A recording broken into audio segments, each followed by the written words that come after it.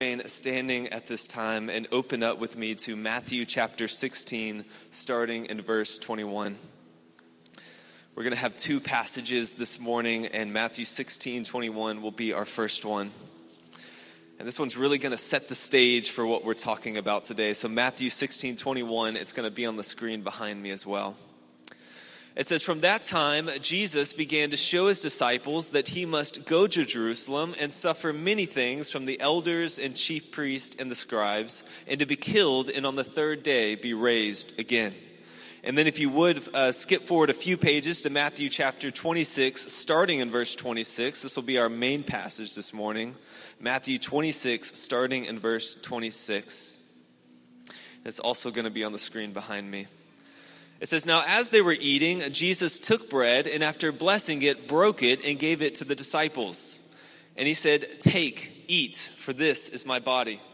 And he took a cup, and when he had given thanks, he gave it to them, saying, 'Drink of it, all of you, for this is my blood of the covenant, which is poured out for many for the forgiveness of sins. I tell you, I will not drink again of the fruit of this vine until that day when I drink it new with you in my Father's kingdom.'" Amen. May God bless the reading of his word. You can be seated at this time. Well, I want to welcome you here to White Oak this morning. I'm glad you guys are here. My name is James Yandel, and I'm one of the pastors here at this church. And this morning, what I want to do is I kind of want to invite you guys into a story. And for many of y'all, it's probably a story that you've heard about many, many times before. Probably a story you know from childhood if you've spent any time in church. And for others of you, it's sort of a newer story that you're discovering all that it means for you and for your life. You already know the characters, I'm sure. You have God, you have people, and you have a cross. And this morning, I want to take us into that story. And I'm sure you've heard it before, but I wonder this morning if the story still excites you.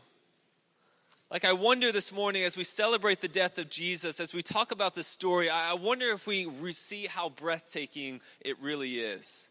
So this morning, in order to help us do that, in order to help stir your affections, to get you ready for this story, because you don't just jump into a story of this magnitude. You don't just jump into a love this deep without getting your mind acclimated to it a little bit. So this is what I want you to do with me first. I want you to picture with me this idea. You've been dropped into the middle of a city. All right, so you picture this. You're in the middle of a city. And you've never been in this city before. And so naturally, like a normal person, you begin to explore this city, right? And so as you're walking along, you begin to realize that this is an amazing city. At every corner, there is a building that is so breathtaking. And each building is unique in its own way. And you begin to walk more and more, and you begin to explore the city. And this is an amazing city. It smells like rain, or maybe perpetual Christmas. Whatever smells good to you, that's what it smells like. 75 degrees, no humidity. And as you get to every corner in the city, you find that there are amazing shops. And there are gardens, and there's cherry blossom trees growing up at every corner. You get the picture, right? It is an amazing city. And let's say as you're walking here, you see someone that you know, a friend that you know, and you run up to her and you say, "Man, this is an amazing city. I can't believe how amazing this city really is." She sort of chuckles to herself and she's like, "Yeah, it really is an amazing city, but how much have you actually explored?" And you say, "Oh, about 3 or 4 blocks or so." And she chuckles, right? She chuckles. She says, "Let me show you something." So she takes you to one of the buildings, and she takes you into the building, and she takes you into an elevator, and you begin to go up in this elevator. And when you get to the top of the elevator, the doors open, and you find that you're standing on the roof, and you step out, and what you see is absolutely breathtaking. From this vantage point at the top of the building, not only do you see the breathtaking building, but you see neighborhoods and rivers, and you see neighborhoods, all these different things. You see valleys, and then around the city you see maybe ice-capped mountains that would put the Himalayas to shame. It is a breathtaking view. And as you're standing there at the edge of this building, looking out at this full panorama and this full beauty, you find that you could stand there forever. White Oak, this is where I want to take you this morning as we talk about the death of Jesus Christ. Because there's no other story that is as full a panorama as God's love for us as this.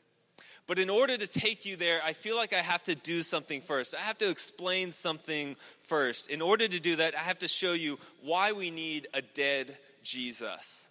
And you may not expect me to put it quite that way, but I feel like we've heard the story of the cross and we've heard the story of Jesus' death so many times that it's sort of lost that breathtaking wonder that it actually is. And so that's what I want to help us do today.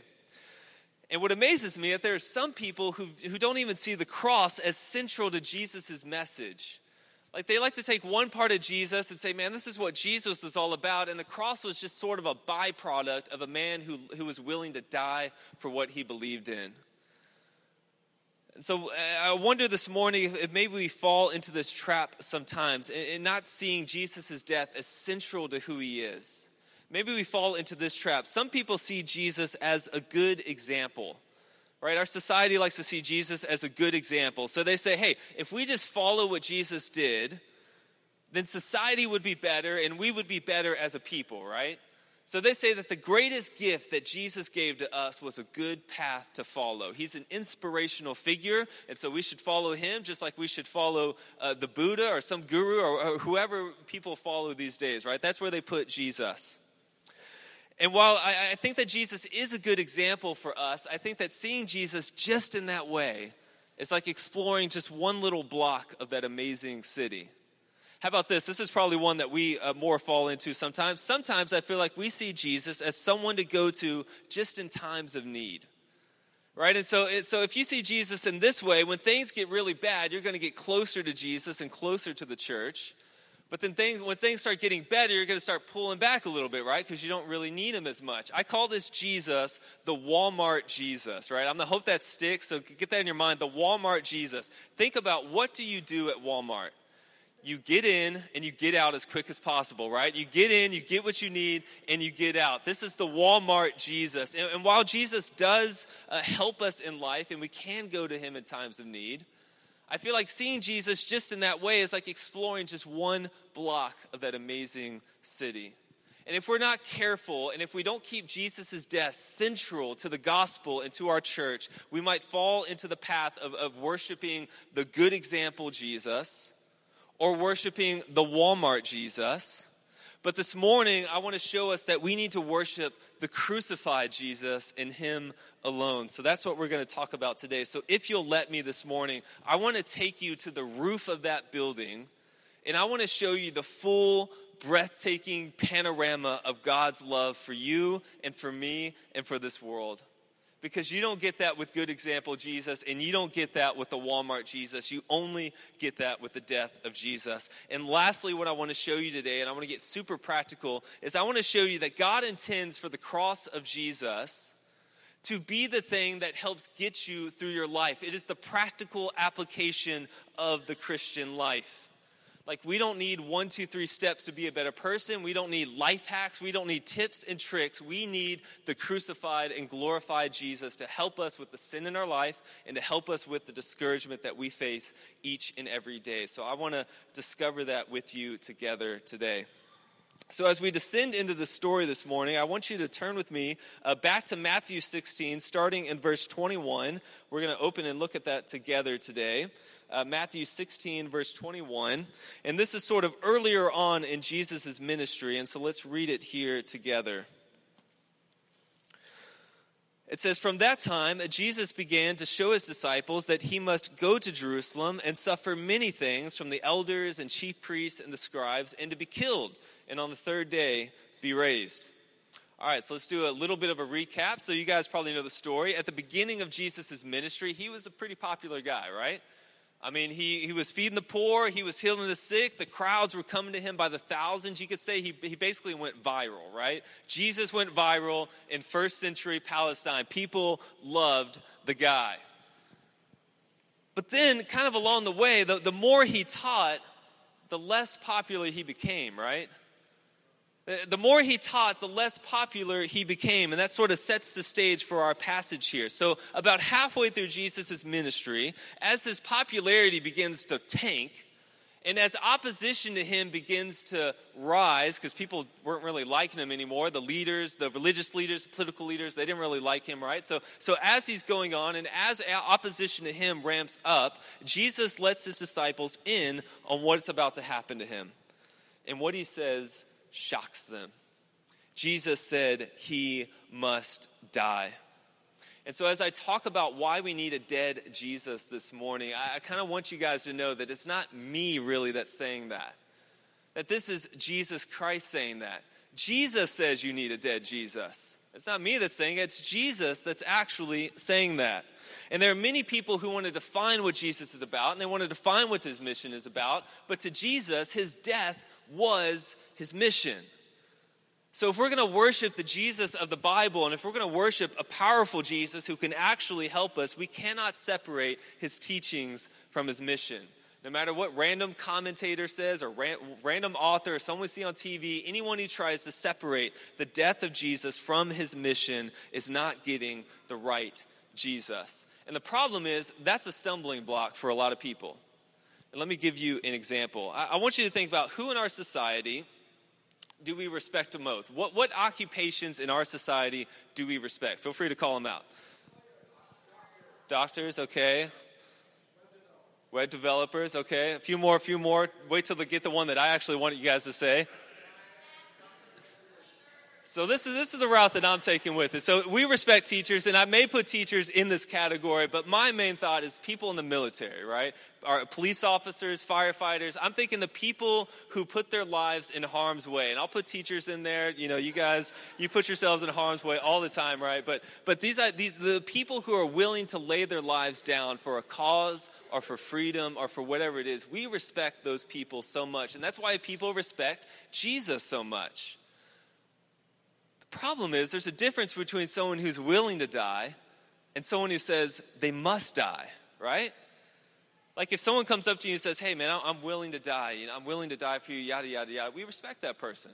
But if someone comes up to you and says, hey, I must die and I have to die in order to help you, then we're drifting kind of into a crazy world, right? So imagine you're with the disciples and you've been walking with Jesus for a while. And then your leader gathers you together in a little huddle and he says, hey, I'm better to you dead than I am alive. That's where the disciples were at in this moment in Jesus' ministry. And in fact, if you don't mind my terminology, Jesus went so gangster with it that he said in John 10:18, no one takes my life from me. I lay it down of my own accord and I pick it up of my own accord because that is the mission and the charge from my Father. So whatever you know about Jesus, you got to know this, that Jesus in his mind, he came here to die. So if you're going to embrace the Jesus of the Bible, you're going to embrace a Jesus who believed that that was his mission. And the reason I highlight that first is because that is so important, because when someone's going to die, that ups the ante, right? It kind of raises the stakes, right? That's why good example Jesus is not really enough for us, and that's not what the Bible talks about, because good example Jesus doesn't really need to die for us.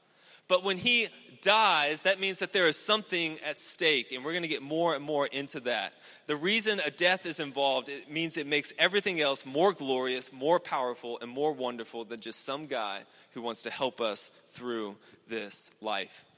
And so if you go back to our amazing city, you can imagine that right now you're done exploring the blocks, but right now we're in the elevator and we're rising up to the roof, right? We know that Jesus said he must die, but we're not quite to the top. We're not quite seeing the full picture, but we're going to get there. So now, if you don't mind, if you would turn with me to Matthew 26, starting in verse 26. We're going to get to our other passage this morning. And it is a good passage, and it may be familiar to you guys a little bit as we read it. So let's read it one more time here. Matthew 26, starting in verse 26. It says, now as they were eating, Jesus took bread, and after blessing it, he broke it and gave it to the disciples. And he said, take, eat, this is my body. And he took a cup, and when he had given thanks, he gave it to them, saying, drink of it, all of you, for this is my blood of the covenant, which is poured out for many for the forgiveness of sins. I tell you, I will not drink again of this fruit of the vine until that day when I drink it new with you in my Father's kingdom. So in our story, we fast forwarded a little bit. We started out halfway in Jesus' ministry, but now we fast forwarded a little bit, and we're at the night before Jesus is going to die. And if you've read this text at all, you know that we celebrate this text every single Sunday morning when we celebrate the Lord's Supper, right? I'm sure if you've been with us at any amount of time, you know that the Lord's Supper is something that we do to commemorate Jesus' death. So you know that this supper represents his death, his broken body, his shed blood. I'm sure you guys get that. But what you may not realize is that Jesus blew the disciples' minds whenever he says, "Take, eat, this is my body." And I'm going to explain that to you. It's going to take a little bit here, but if you'll walk with me, I think you'll find that it is really, really amazing. So what you may not know is that this little meal that they had, which seems so simple, was in the middle of a Jewish festival called Passover. You guys heard of Passover before? I'm sure you guys have a little bit. But in order to understand Passover, you have to rewind 1,000 years back to a time in Egypt, a kingdom called Egypt. And the Jewish people, also known as the Israelites, had a special connection with God. So basically, God spoke to these people, and then they spoke to the world. That was sort of the relationship that God had with them. Now, the problem was that these people who were so-called special and connected to God were enslaved by one of Egypt's pharaohs. Right? You kind of wouldn't expect that. People who had a special relationship with God enslaved by another country. It just doesn't seem to add up, right? And so the people pray to God, and God raises up a man that you may have heard of named Moses to deliver the people out of Egypt and into the promised land.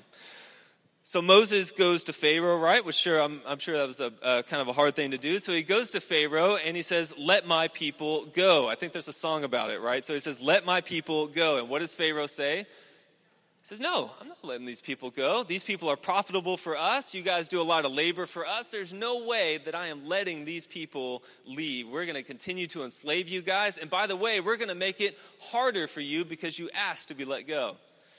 And so Moses goes back, kind of defeated a little bit. So he goes back to Pharaoh again and he says, "Hey, let my people go." What does Pharaoh say? "No, I'm not going to let your people go. They're profitable to us. And by the way, you're bothering me by asking me so many times. So I'm going to make you guys work even harder because you asked me to go." So Pharaoh is resolute, and this goes on for a little while, but he doesn't let the people go. That's when God steps in and sort of flexes his muscle a little bit, right? You guys know the story. So God steps in and he brings plagues on this land. I mean, if you can think of like apocalyptic type events, that's exactly what was happening here. You've got locusts, you've got frogs, you've got water turning to blood. I mean, pretty much any apocalyptic event that you could think of, that's what happened in this story. So if you're interested in that, go to Exodus chapter 7. There is some crazy stuff. But the amazing thing is, after all these different things happen, Pharaoh continues to say no. And the people of Egypt continue to enslave the people of Israel. And that's where the Passover comes in. So one night, God tells the Israelites to share a meal together. And he says, "I want you to share a meal." And he says, "But I also want you to do something which we might find a little bit strange." He says, "I want you to take a lamb," kind of like Mary had a little lamb, right? He says, "I want you to take that lamb and I want you to slaughter the lamb." And he says, "I want you to take the blood of that lamb and I want you to put it over the doorpost of your houses because death is coming tonight." And so what God does is he sends sort of this angel of death or something like that. And every house that did not have this blood stain over the door ended up having their firstborn die. Pause. When we hear a story like that, we think, man, that sounds kind of harsh, right? But I think this story shows us two things. And the first is that there is consequences for sin and disobedience, right? That in this story, we see that the Egyptians' sin causes hurt to other people. And in the same way, our sin causes hurt to ourselves and to other people. And so for me, it's not that far off to see that God is going to step in and punish sin. So we see God's justice in this moment. But we also see God's mercy. God said that any house, whether it was Egyptian, Israelite, whatever it is, any house that had the blood over the door would be rescued and would be saved and would be delivered. And so God, as you could probably tell, God goes forward with the plan. And very soon after that, the Israelites end up leaving Egypt, going to the promised land. They're delivered up out of it. So after hearing this story, only now do you realize how blown the disciples' minds would have been as they celebrate this Passover meal and as there's no lamb. And what Jesus basically says is, I am the lamb that takes away your sins. I am the lamb that delivers you from sin and from death and from the pain and consequences of all the things that you've done. You'll notice when we celebrate Lord's Supper here in a little while, we don't cook up lamb chops in the kitchen and bring them in here, right? We have bread, we have wine or a cup or whatever, but we don't have the lamb because Jesus is the lamb. We need Jesus because you've been passed over. We need Jesus because you've been passed over. That is the whole point of the gospel, is that we were under this threat of sin and threat of death. And Jesus Christ, through his cross, rescues us from that, delivers us from death, and brings us into new life with God. The stakes are high, right? Good example, Jesus is not going to help us with our sin. We need the Passover lamb of Jesus Christ to rescue us from our sin. And so maybe that's a practical takeaway for you guys today, to recognize that every time you open the Bible, whether it's Old Testament, New Testament, whether it's the first book or the last book, every single verse, every single syllabus either points to the cross of Jesus or points back to the cross of Jesus. The cross is the highest view in the Bible. Every event looks either forward to it or back to it. So this morning, what I'm going to try to do is I've started off theological, right? I want to start off very theological, but I kind of want to move as we go along into the practical, because I know you guys come in here with very real hurts, very real problems, and I want to show you guys exactly why the cross is practical. So bear with me. We're going to get there, but we got to understand the theological before we move to the practical. So let's go back to our verses here, Matthew 26, starting in verse 26. And he says, what does he say? This is my body broken for you. This is my blood shed for you. So in a moment, not only do we see that we've been passed over, but we see that we need more than Jesus' unbroken body and his unshed blood. What Jesus is saying, that as long as he's walking around on the earth, that we're missing out on the full blessing of God in our life. That his unshed blood and his unbroken body is not enough for us. Something had to happen to Jesus. Jesus had to be struck down in order for us to experience the full blessing and grace of God. The prophet Isaiah put it this way: he was pierced for our rebellion, and he was crushed for our sins. God's plan to restore the world and to save us from our sins involves striking Jesus dead. Jesus had to be struck in order for us to experience new life. His body must be broken, and his blood must be shed. What the gospel of Jesus doesn't try to do, and what we as a church are not trying to do, is say Jesus is giving you a new morality, now go live that new morality. That's impossible. We can never live up to Jesus' example. And that's why I hate on good example Jesus, because we cannot follow that example. That is religion, an arrogant and boastful attempt to reach up to God. And that's the trap that we fall into every single day as we have this choice presented to us. Am I going to believe the gospel of Jesus and his cross? Am I going to believe that that's sufficient for me? Or am I going to believe that plus just a little bit of work? Or just a little bit of something else, right? If we're doing that, we're not believing that the cross is truly sufficient for us. I like to think of the cross like this. I like to think of the cross as God throwing a carton of water or a barrel of water against the ceiling, smashing it over the heads of thirsty and dying people. Like, that's the image when I think of Jesus on the cross, because that is what he has done for us. We were thirsty and we were dying, and Jesus has poured out his blood over us to live in new life. What the gospel of Jesus says, and what we're trying to do as a church, is point you guys to the fountain that is the cross of Jesus. And if you're sitting there, the question for you guys may be, well, how do I access that fountain? Like, I want to access the fountain. It sounds good, but how do I actually access it? And the answer to that is very simple: by faith. Faith in Jesus' death brings you new life every time. Faith in Jesus' death brings you new life every time. Ephesians 2:8-9 says this: "For by grace you have been saved through faith. And this is not of your own doing. It is a gift from God, not a result of works, so that no one may boast." So if you're in here today and you haven't been following Jesus, you're sort of new to this thing, the only work that you do for God to be pleased with you is have faith in the work of Jesus Christ. That's the work that we are going to preach from this pulpit till we die, that faith in Jesus alone is sufficient to rescue us. And you'll notice I put brings you new life every time, because sometimes I feel like if you've been in the Christian life for a while, you think that the cross in Jesus is something you start out with, but then you graduate away from that and you move on to like deeper things, right? We always want to get to the deeper things. We want to learn deeper truths and all that. But this morning, White Oak, my call for you is to come back to the cross and to rest in the cross. There is nothing deeper in the Christian life besides this, because this is something that we need to remind ourselves every single day. And like I said, I know you guys have very hard issues in your life, and you have discouragement and sin, and you're looking for something to grasp onto. And the reason I talk so much about the cross is because I do think that it is the practical thing for you to hold on to. And let me give you an example. I think the cross is the go-to weapon in the Christian life.